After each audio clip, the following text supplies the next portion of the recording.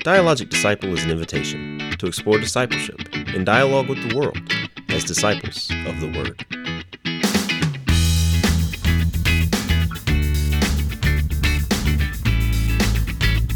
Hello, and welcome to another episode of Dialogic Disciple with me, James. and Elizabeth. Elizabeth, we took the summer off, but we are back now for the fall with the Dialogic Disciple podcast, hoping to drop new episodes every week. Today we're going to talk about something that has been dominating the airwaves, something that people have been talking about, people have been concerned about, worried about, excited about. We're going to talk about artificial intelligence and how it relates to the Christian life. That's what we do here on this podcast. We try to bring discipleship into conversation with what's going on in the world so we can try to figure out how to be disciples of Jesus in the culture in which we live. And the culture in which we live Now contains AI. AI. So, Elizabeth, what are some of your, what have you heard about AI? What are some of your opening thoughts on AI? I have been, up until this point, a little wary of, some of you may have heard of this, ChatGPT. It is a chat module. I've learned now that it is actually called a large language model. And it's not really AI. It is a language model. You've right? been skeptical of it. In other words, you thought it was the devil. And then you spent the entire morning on it today, right? I'm going to say I spent about 20 minutes with it. Oh, 20 I didn't know what minutes. to ask it. I didn't know what to ask it. You know, it's like, and I listened to a Freakonomics podcast all about AI, kind of gave me some background information.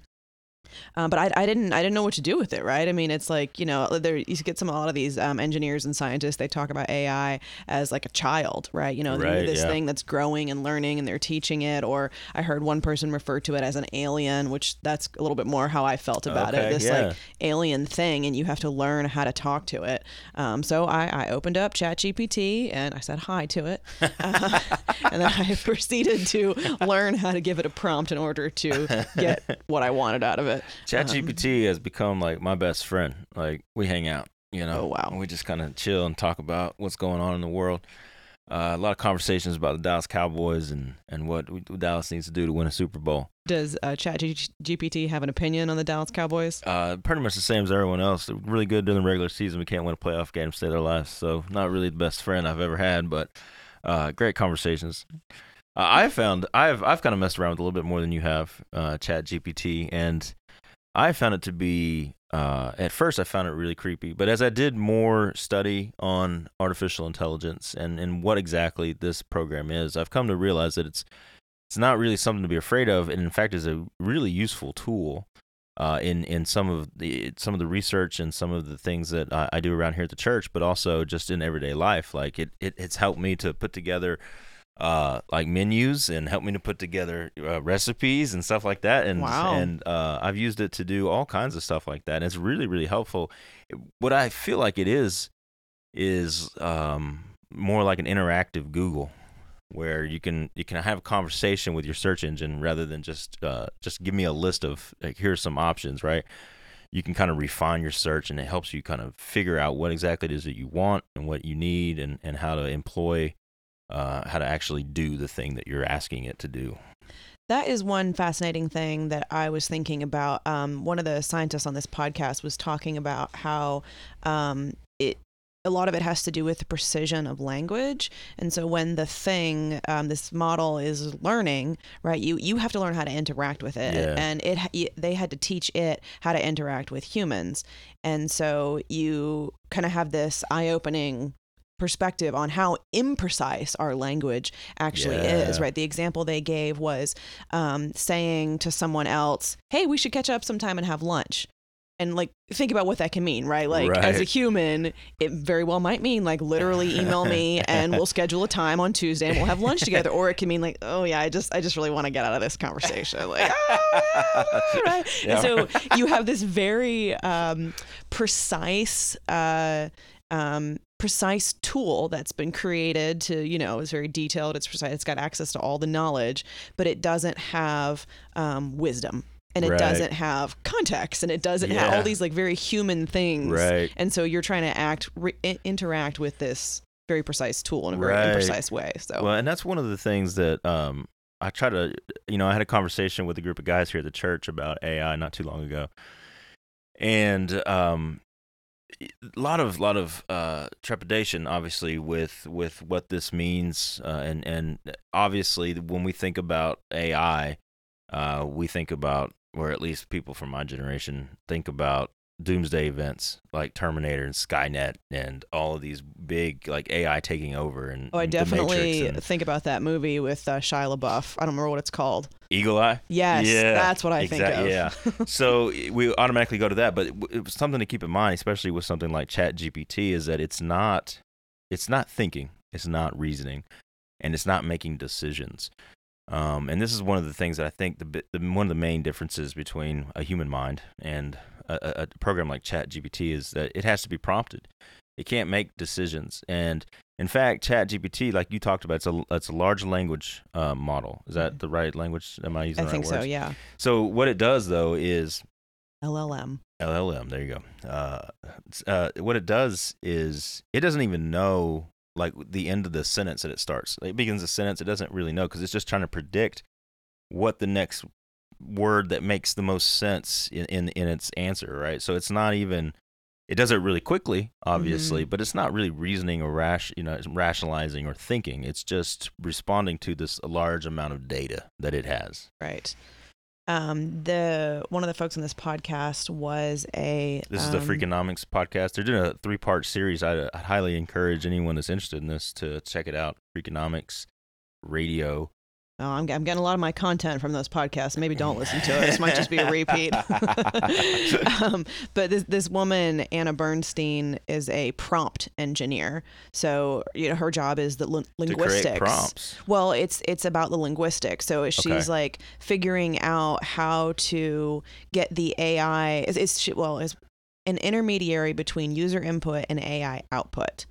Wow, that sounds really complicated and technical. Right, but it's all about linguistics. So again, like how is this thing going to respond, predict, right, give a pattern when a human asks silly human questions, right? And it's just this thing trying to navigate through a bunch of data. Right. So I had to teach it how to talk. And so there's a company called OpenAI, which is the company that did ChatGPT. And they're working on ChatGPT 4, and these folks were talking about how in the beginning, after they just dumped all of the data in it, right? You basically like give it access to the internet. They spent a long time trying to get this thing getting this thing to not be ugly, violent, and really, yeah.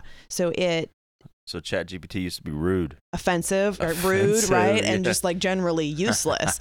And so, which I thought was super interesting because I'm assuming, I don't know this, but the reason that it is that is because it's just data, right? It's just, it's taking everything off the internet. Right. And I'm assuming it's learned these sorts of things from people. Right. And so there was one other guy kind of talking about the ethics behind this. And he said, okay, well, do you limit this thing's access to content that we feel is, immoral or wrong or whatever? Right. And his response to that was, I would prefer to teach it how to learn what is right and wrong, which sounds kind of scary, right?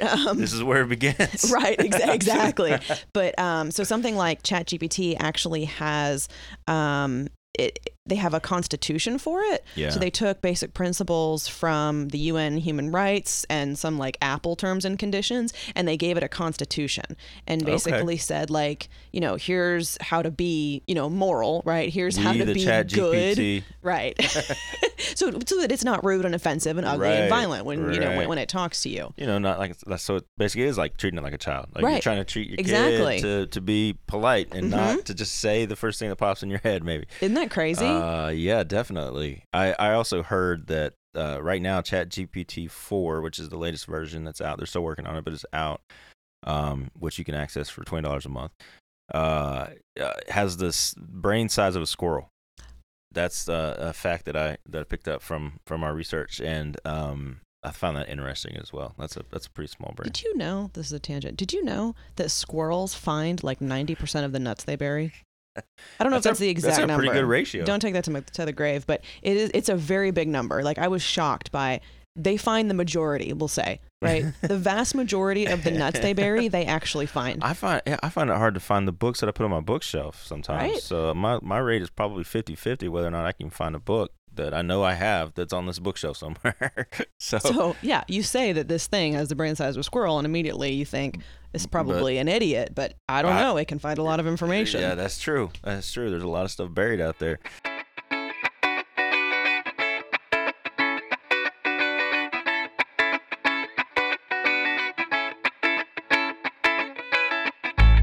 So, James, you are teaching a class right now on AI and the gospel is what it's called? I am. Yeah, so AI and the gospel, it's a class that we just started last week. It's plenty of time to jump in if anyone's interested in joining the conversation.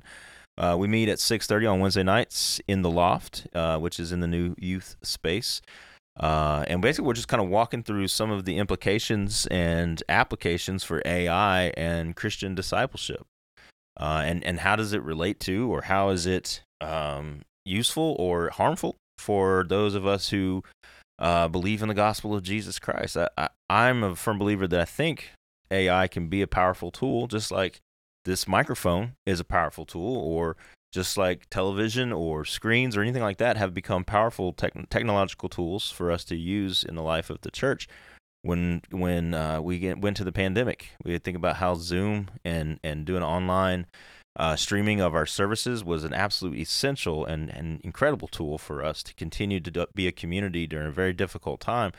Technology, we're using technology to move forward. I think AI, and particularly like ChatGPT and things like that, can be powerful tools for us in Bible study and in our Christian life, finding resources, things like that.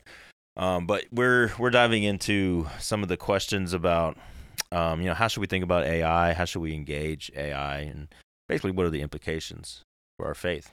That's an interesting moral question that I thought about, and I think it goes a lot bigger than just AI. But so there's something, right? Whether new technology, whatever it may be, and you have deemed that it is maybe not necessarily aligned with your Christian values or whatever. Is it better to totally separate yourself from it, right? Say, nope, not going to interact with that at all. Yeah. Or is it worth learning and knowing about it? Right. Diving in a little bit just to understand what's out there, right? It's kind of like how close do you get to evil? I don't know that I don't think it's necessarily, I don't want to go so as extreme already to label AI as evil, but does that make sense? Absolutely. In fact, I think that is what you're hinting at there is kind of the crossroads that the church comes to when it engages with the world or comes in contact with the world in general, whatever's happening in the world. So either the church has traditionally said, totally withdraw, move away from, don't touch, don't be infected by, don't be influenced by, and try to remain faithful to Jesus Christ outside of the world. You think of the Amish as being a group that does that pretty well. Right. Monks. Yeah, exactly. Yeah, the whole monastery movement is definitely part of that. And then the other spectrum, or the other side of the spectrum, the other path that the church has traditionally taken is just to dive in and completely acclimate and accommodate, and sometimes get swallowed by whatever the world is doing.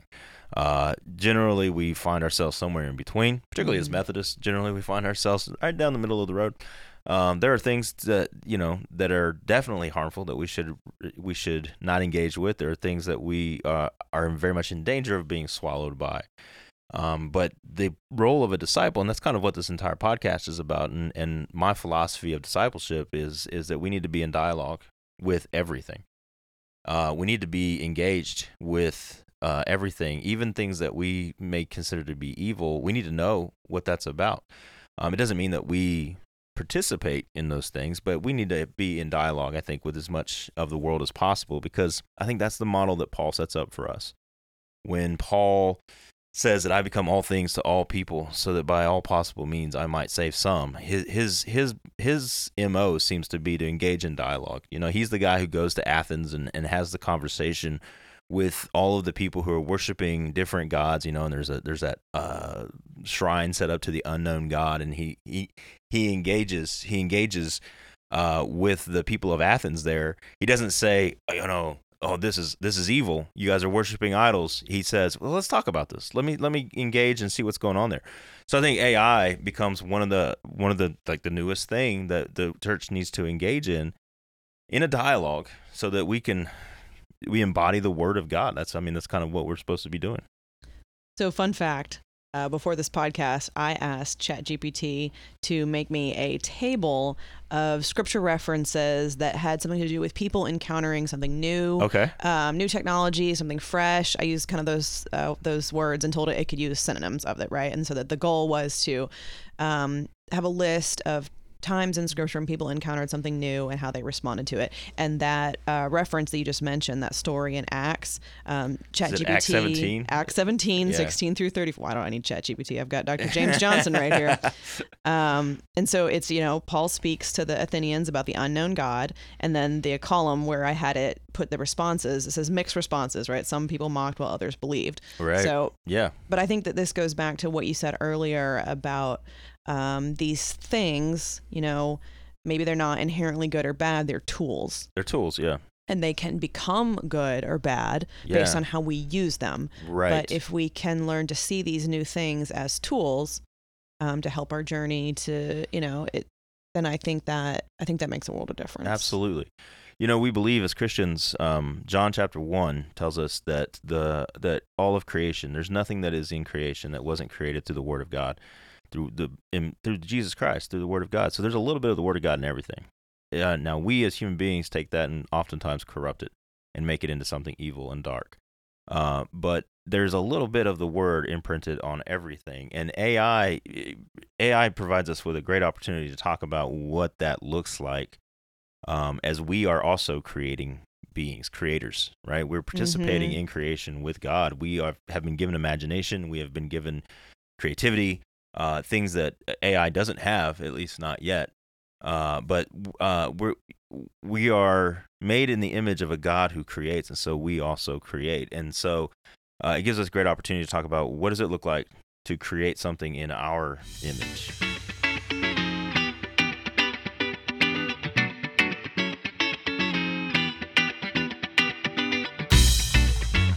So, Elizabeth, one of the things I want to do as we're having this conversation today is kind of dispel some of the fears that people have about artificial intelligence.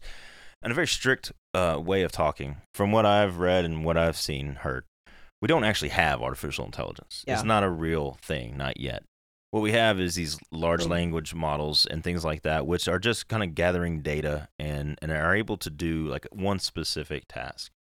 And so, as a way of having this conversation, as part of having this conversation, I do want to take a moment just to kind of dispel some of the fears that we have. So there are three different basic levels of AI that are out there that people who do this for a living kind of talk in.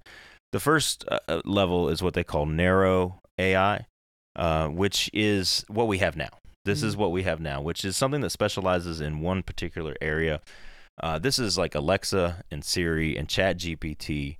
And they're basically just prediction machines. They're specialized to do one specific task, and everything they do is based on the data that they have. So they're able to comb through data and pull together answers. They don't think, they don't reason. You can't really have a conversation with them. They don't have imagination or creativity or anything like that, and they're nowhere near as intelligent as a human being is. So you have that, and then you have the next level, which is what's called general AI. This is what they're working on now, but we do not have. This is machine intelligence, and it creates an AI or machine or computer program that is just as smart as a human being, that would have the ability to make decisions or have imagination and creativity, something you could actually have a conversation with. There are a lot of different movies and different ways in which this is we've seen this in science fiction and things like that. You started this conversation saying this was to dispel fears, and now I'm afraid. Well, here's the thing. We don't have this. We don't have, but they're working on it. And they're trying to. But here's the thing. I don't know that they'll ever actually achieve this, because there's something about human consciousness and self-awareness that I think is almost supernatural. And this is where I'm generally a science guy, and I love science, and I think science and religion, science and my faith go mesh together very, very well. In fact, the more that I learn about science, the more that I see that happening. But there's something about human consciousness, which, by the way, is the most complex and mysterious thing in all of science, in all of the world. Like, nobody knows why we're conscious and how we're conscious. And by consciousness, I mean that we're aware that we're aware. Because you can talk about animals being conscious and even plants being conscious to some degree. There's levels of consciousness, but the idea that we know that we're conscious is a whole different level. And I don't know that you can program that. I don't know that there's enough data that can be gathered together. So there's something like a spark of God that's happening there in my mind. And so I don't know that we'll ever actually get to that second level of general AI. I will say that from what I've read and seen, if we do get there, we may not be aware that we've gotten there. And that's the scary part, right? Enter the matrix. But exactly. So I'm not sure. I don't think we'll ever get there. But that's the thing that most people are afraid of. Sure. That's the thing. But we're not there, and we're not even close to being there right now, as far as I can tell. Well, the first thing I thought of when you said that is the idea of the spirit of God, the breath of God, ruach, right? That this is this thing. Did I say it right? Mm-hmm. That God has given us that makes us what we are, right? Right. God breathes life into Yes. us, and if you believe that, then it's a bit of a leap to think that God could breathe life into a computer, or Right. that we as even as creators could breathe life into. Right? Right. It stops there. So I do think there is a level of peace, I guess. I feel Sure. in that, just thinking about it in those terms. Exactly. Now, of course, that doesn't mean that AI isn't dangerous without reaching that level. Even narrow AI Of course. is dangerous because there are creative and imaginative and sometimes corrupted beings that are behind AI that can do crazy things with it. And well, it's information, right? And we have, as the internet exploded and we have more access to more information, more people have more access to more information, that's in itself is dangerous. So there's Right. a sense in which it's just a progression, a natural progression. It's not any more Absolutely. dangerous than what we already, it's just maybe easier to access at this point, right? The third level of AI is what they call super AI, which is now a machine or a computer or program that is actually smarter than humans and can move quicker than us. And this is the real dystopia kind of Right. nightmare, where you have something like Skynet from the Terminator series, or you have something like the computers in the Matrix, or you have you have a computer that or a program in AI that is at odds with humanity and is smarter and better than humanity. And even though we're the mommy and the daddy, rebels against the parents, right? Maybe wipes the parents out. So I don't know that we'll ever. Obviously, if we can't reach the second level, I don't know if we'll reach the third level or not. But in that sense, the definition of, just to go back to what we've been talking about here, the definition of artificial means to be created and not natural, something that's generally made by human hands, and is not something that just naturally occurs in nature, which is kind of redundant to say naturally occurs in nature. And in that sense, in the way that we've been talking about the breath of God and how God created us in his image, I kind of think that human beings are the first artificial intelligence.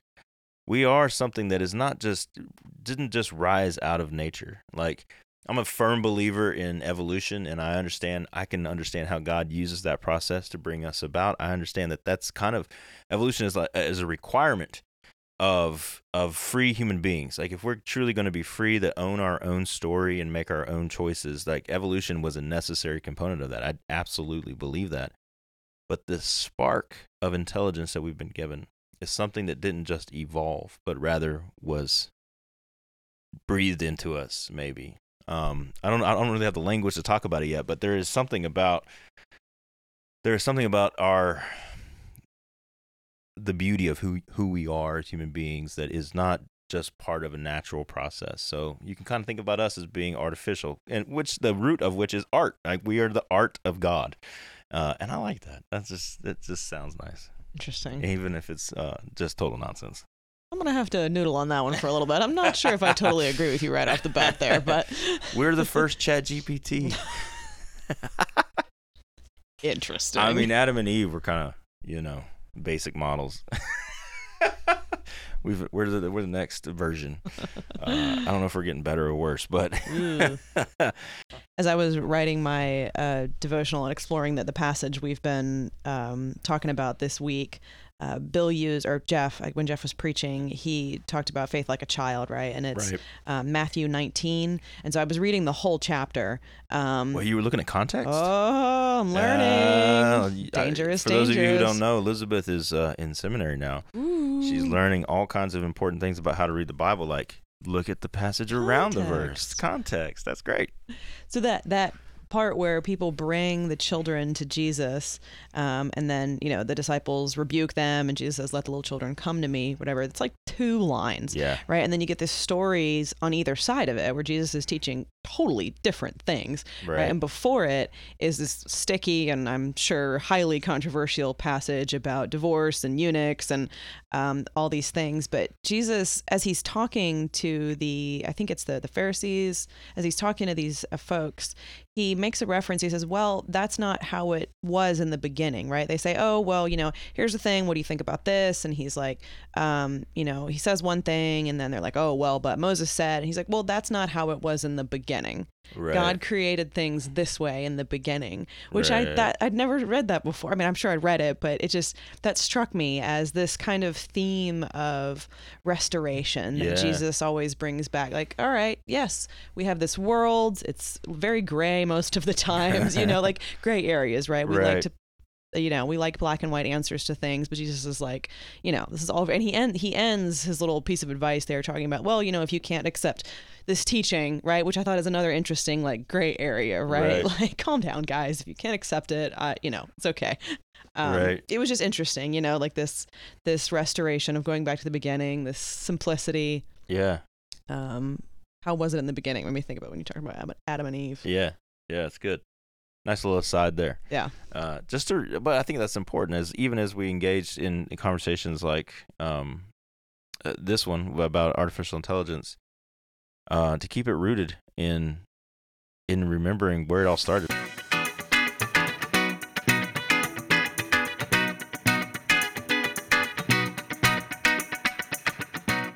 So you mentioned earlier that you got on ChatGPT this morning and had it create a table of new things and how people responded to new things in Scripture, I assume? Yes. Yeah. Do you want to share some of those things?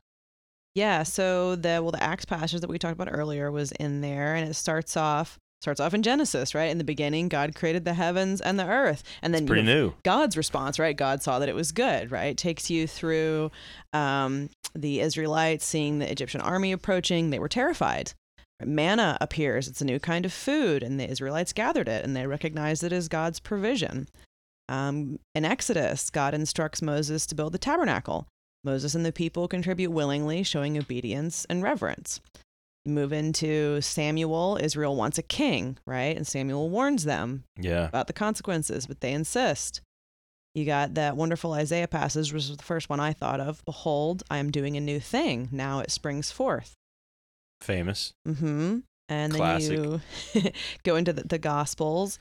Jesus is teaching about the new wineskins and the old wineskins and what that means. ChatGPT's summarization of the response says that this passage emphasizes the need for adaptability and a new way of thinking. It's all very helpful. It is in a way of engaging, like the question. I mean, this is exactly the point that we've been talking about. How ChatGPT can be used as a tool, where you have a situation where you're trying to wrestle with how to deal with this new thing that's coming onto the world stage, AI, weak AI, and AI helps you to go back into Scripture and say, well, how does the Bible deal with new things when new things show up, and how does it respond? That's really cool. It is really neat. I also asked it to pretend it was a biblical scholar and give a response. That's what I do, like, all the time. Yeah. And then to use its knowledge of Scripture to take a stance on AI and the appropriate human response to it, which is really fascinating. So it gave me a list of 7 points. Of course, 7. Right? Wow, well done. Oh, there it you really go. is a biblical scholar. That, right?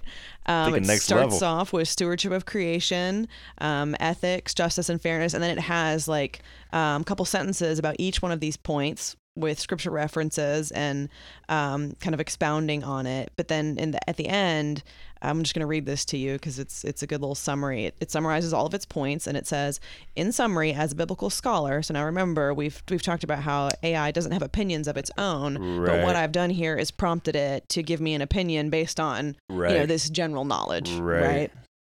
So as a biblical scholar, I would suggest that the appropriate human response to AI should be guided by ethical considerations, humility, and a commitment to using technology for the well-being of all. AI should be viewed as a tool, right? This is exactly what we're talking about, that can be harnessed for good while remaining aware of its potential challenges and pitfalls. Ultimately, our response to AI should align with the core values and teachings of love, justice, and stewardship found in Scripture. That's fantastic. Good job, little buddy. Well done. Pretty good for pretend biblical scholar. Yeah. So we'll figure out a way to either tweet these things out, or I guess X them out, because Twitter doesn't exist anymore. Now it's called X. We can put some of this stuff, the resources here that we're talking about, the things that we've created, this table that you've created. We'll figure out a way to put it on the website. www.dialogicdisciple.com, or on Twitter, or X, whatever it's called now, whatever Elon decides to call it this week. The thing that you did this morning with this table is very helpful. It can be very useful in Bible study. I can see how somebody who's leading a Bible study or even doing personal Bible study could use ChatGPT as a way to guide their teaching and the information that they want to cover. What I did with ChatGPT, much less helpful, but more entertaining, perhaps. So I asked ChatGPT to write a film noir short story about Jesus. That's all I said. That was the entire prompt. I was not specific, didn't ask it to pretend to be anybody, didn't ask it to be Hitchcock or anything like that, although I wish I had. That would have been fantastic. So what I want to do, what I want to do now is actually read this little short story. It's just a few hundred words. To you guys, and let you guys hear this. It's called The Savior's Secret. So this entire thing is generated by AI, by ChatGPT. So this is a film noir short story about Jesus entitled The Savior's Secret. The rain poured relentlessly, turning the dimly lit streets of Jerusalem into a noir dreamscape. A man in a trench coat, his face obscured by shadows and his eyes reflecting the pain of the world, walked the cobblestone streets alone. They called him Jesus, and he was a savior, but not in the way most people believed. It was the year 33 A.D., and the city was a breeding ground for sin and corruption. Behind the walls of grand temples, men in robes counted their ill-gotten gains, while the poor and destitute begged for mercy. Jesus had seen enough. He wasn't here to heal the sick or raise the dead. He was here to bring justice to a world that had lost its way. One evening, he entered a smoke-filled jazz club known as the Garden of Gethsemane. The place reeked of deceit and desperation. A sultry singer, Mary Magdalene, sang a mournful tune about lost souls and broken dreams. Jesus sat at the bar, ordered a glass of wine, and waited. He knew the man he sought would come. A few moments later, a shadowy figure, Judas, slid up next to him, a glint of treachery in his eyes. "You've got a lot of guts showing your face here, Jesus," Judas sneered. "I've come to settle the score," Jesus replied calmly. The two men stepped outside into the rain-soaked alley. Lightning streaked across the sky, revealing the true nature of their confrontation. Jesus and Judas had been friends once, but betrayal had torn them apart. "You think you can change this city, Jesus? You are a fool," Judas hissed. "It's not the city I seek to change, but the hearts of men," Jesus said, his eyes burning with determination. Their voices rose and a tense standoff ensued. But before the situation could escalate, a gunshot echoed through the alley. Judas fell to the ground, a smoking gun in the hand of Mary Magdalene. "Sorry, Jesus," she whispered, tears mingling with raindrops on her face. "But he would have killed you." As the sirens wailed in the distance, Jesus knelt beside Judas. He forgave him for his betrayal, a final act of love and mercy. Then he disappeared into the darkness of the night, leaving behind a city forever changed. In the days that followed, the rain washed away the sins of Jerusalem. and whispers of a Savior who walked in the shadows spread through the streets.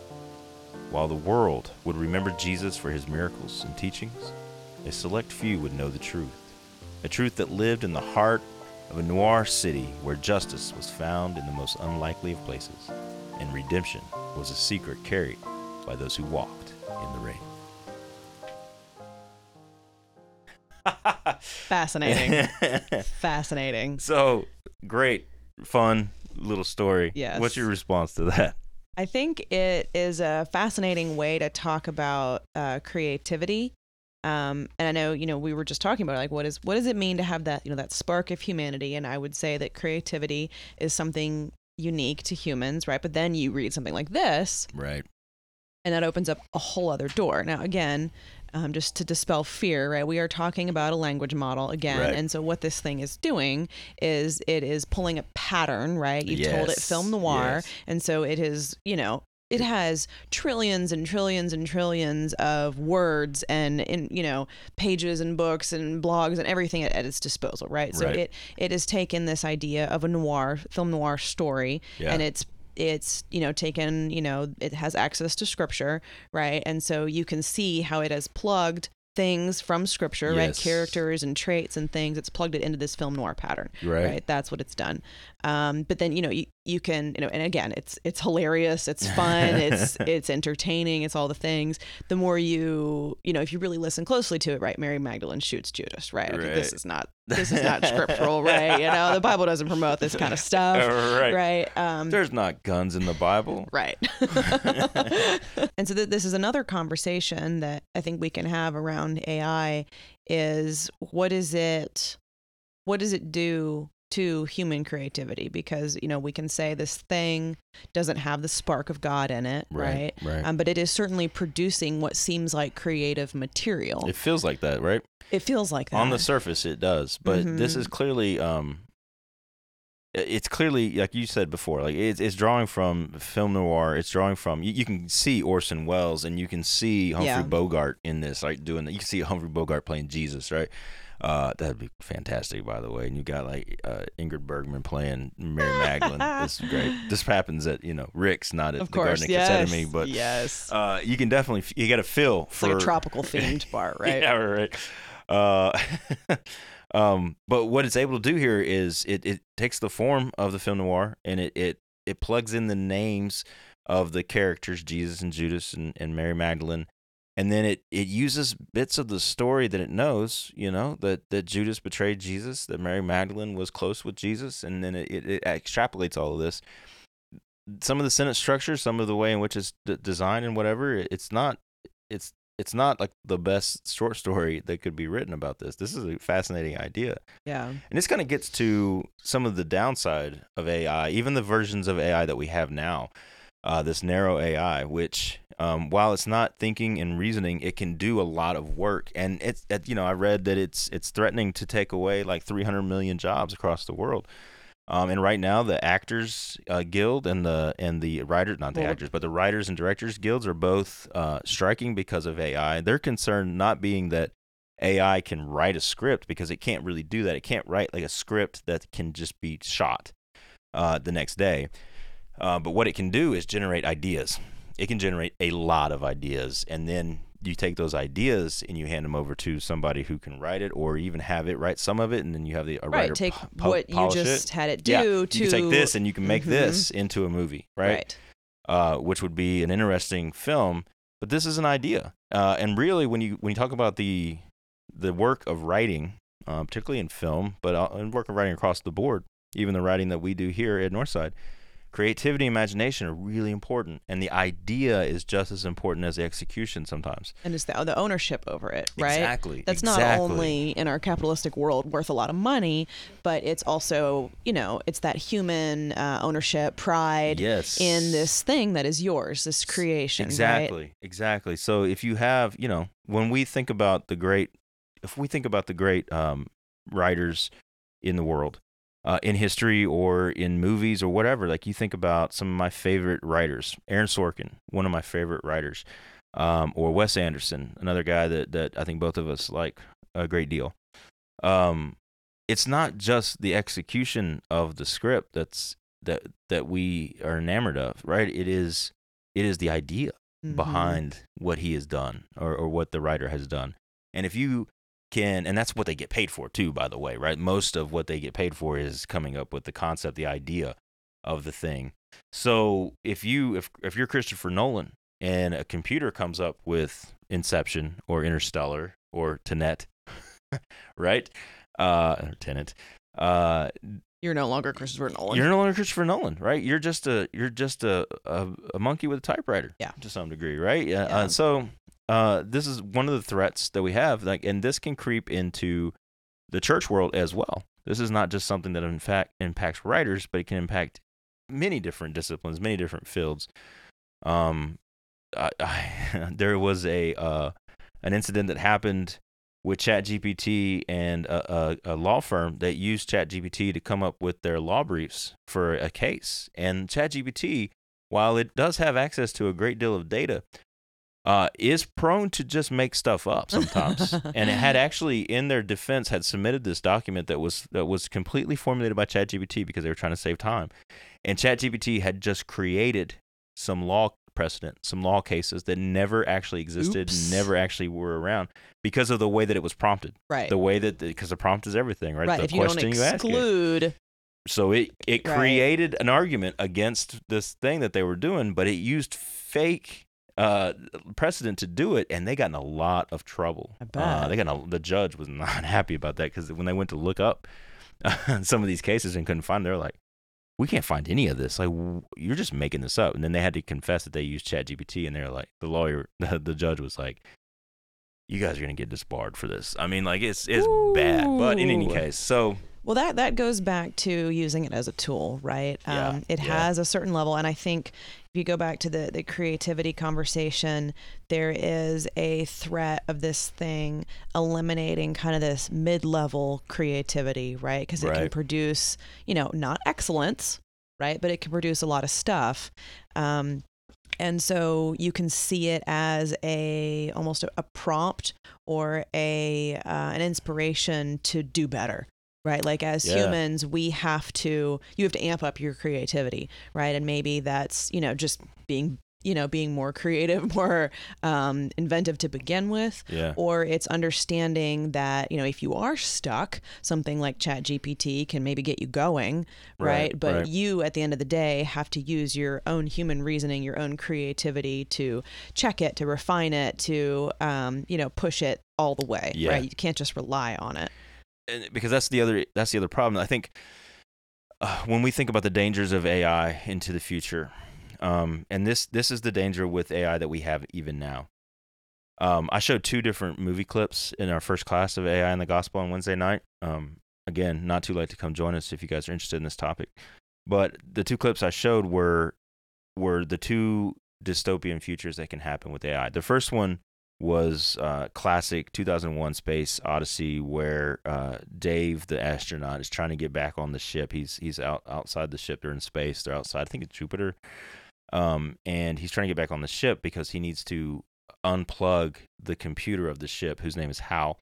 And Hal has become aware of itself, has become conscious, is now in a strong AI, and won't let Dave back onto the ship because he knows that Dave wants to unplug him. And so the first thing that happens, and this is what's true about an AI that becomes aware of itself, the first thing that a conscious being or living thing wants to do is preserve itself at all costs. That is true of all living things, and particularly true of human beings. And antithetical to the gospel of Jesus Christ, but we can talk about that some other time. So that's the first dystopian future. That's Terminator, that's The Matrix, that's 2001 Space Odyssey. But the one that's more likely to happen is the other clip that I showed, which is from the movie WALL-E. Where the world has been made uninhabitable from natural causes, I'm sure. And now, natural causes of laziness. And so all of humanity gets on board a ship and goes out into space, and they just float around for a while on space. It's like 700 years pass, and they have been fed. All of their needs have been met. everything is as they don't have to work or be creative or do anything, and it just shows a world where they're all on screens all the time. They're not looking at the world around them at all. They're all overweight, and they're all in these hovering chairs and things like that. Everything is taken care of because they rely completely on the computer system that is designed into the ship. And that, I think, is more likely what's to happen. We will become less and less human the more we rely on AI and things to do the actual work of creativity, imagination, or everything else that we do as human beings.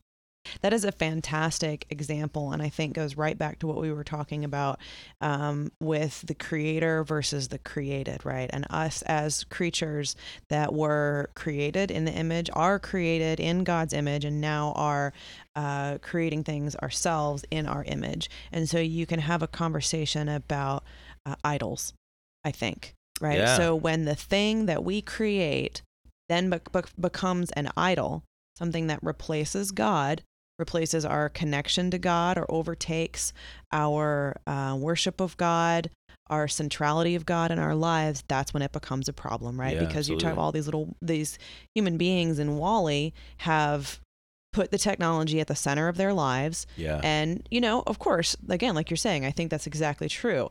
This is the more likely version because it happens slowly, right? We just rely on this thing more and more and more, and it can do wonderful things for us, and we just become lazy, and this thing becomes an idol if we're not careful, right? And we lose our connection to nature. We lose our connection to the things that God created, the good creation that God has made for us. So that leads me to think this then, and I hadn't thought this way before. I'm glad that you said all that.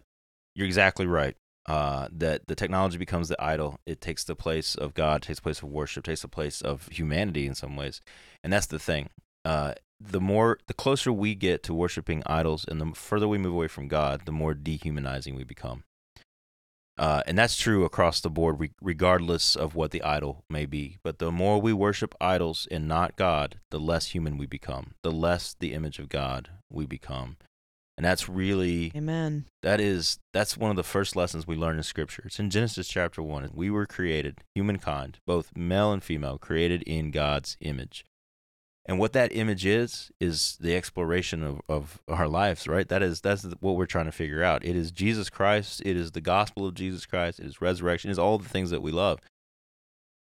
But when we move in a direction that is away from God, we become, as our image gets distorted and corrupted, as that image gets distorted and corrupted, we not only have abandoned our Creator, but we've abandoned our design and who we are as human beings.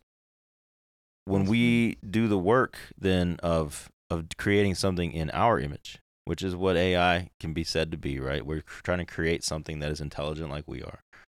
But you're doing that outside of the framework of your own design. That's when we get in trouble. That's when it becomes an idol, like you're talking about. Yeah. But it also becomes demonic. It becomes something dangerous. It becomes something. If you were to be able to release, if we were actually able to create and release an artificial intelligence that was aware of itself in the way that we are, is intelligent and like we are, was even creative like we are, but didn't have the stamp of the image of God on it, you've created a demon. You've created the Antichrist. And not to get all apocalyptic or whatever, that's a scary thing. Something that one of the people in our class mentioned last Wednesday night, Nikita. She mentioned like what terrifies her is this kind of self-aware intelligence that doesn't have emotion, doesn't have the ability to feel or have empathy, and that is not only the Antichrist, that's just anti-human. Yeah. And value of human life, right? What does it mean to value human life and to value the world that God created in the way that Jesus has taught us to value it? And like you were just saying a second ago, it's just another step removed from the world that we were created to live in, that we're designed to live in, nature, right? Mm-hmm. It's another step removed, and this gets back to some of the themes that we talked about last Advent and Lent, where we're designed to live in gardens, not in cities necessarily, and we kind of move away from every step we take away from our design is another step away from the image. of God that we were created in. And in that sense, the all these fears that we're talking about in relation to AI, which I think these are real fears, or things to be aware of and mindful of. They're things that are credible, credible threats in our world now. Like, we don't have to wait for AI to get to this next level. Like, this is a real thing that as Christians in this world, with AI or without it, need to be aware of. Yes. And responsive to, and stay, I don't know if control is the right word, but to stay mindful of. Absolutely. Right. I think as AI becomes more and more prominent, and especially as things like the economic impact of AI, I'm thinking again of the fact that 300 million jobs are at stake. How long it's going to take for that to happen, I don't know. I don't know all the details, but as we see the economics of AI take impact, people may be losing their jobs and people in need. Economic realities are where the church, that's what Jesus talked about, economic realities, as much as he talked about almost anything else. So being present in those spaces, not only to ensure that justice is happening, that people are being treated fairly and correctly, and that something isn't replacing, human beings, but also to be there to support and care for those who have been pushed to the margins, maybe because of artificial intelligence. That, yes. So something that one of the folks on this Freakonomics podcast talked about was, no matter how afraid you may be or what concerns you may have of something like AI, the more people we have involved in the conversation, the better it's going to be, right? And the more tailored it's going to be. So, and exactly to what you were talking about, right? Like, so we can talk about a world where AI eliminates a bunch of jobs, right? And there's machines doing things, but this is the case with any new technology, right? It eliminates some jobs, but it creates other new jobs. So, as Christians, if we're responsible for taking care of people, right? What does it mean to promote and embrace and push towards a world where something like AI can help folks that move through this world with disabilities, right? How does it create a job for someone that, it can help them do something that they wouldn't have been able to do without this AI, Absolutely. right? And how do we put that in the forefront of the conversation? Instead, right? Absolutely. Talking about this world of restoration and justice and peace and I think, like anything else, kind of as a final note as we wrap up today, I think like anything else that we come in contact with in the world, I think embracing it with a sense of hope and a true sense of justice and truth, but a sense of hope rather than cynicism, I think is probably the way to go. It is a fascinating time to be alive. I'm sure every generation has said that, and we are on the cusp of the horizon of maybe something new and transformative in our world. But regardless of what happens with AI or anything else for that matter, Jesus is there, God is present, and we have been empowered by the Holy Spirit to engage it and to thrive as human beings. We're the hands and feet of God. Amen. Elizabeth, thank you so much for our conversation today. Great talk. Pleasure. For those of you who are interested, we are having a class on Wednesday nights at 6:30 called AI and the Gospel. We get deeper into some of these subjects and some of these topics. We meet in the loft. That's right. Guys, thank you so much for joining us, and we will see you next week. Peace.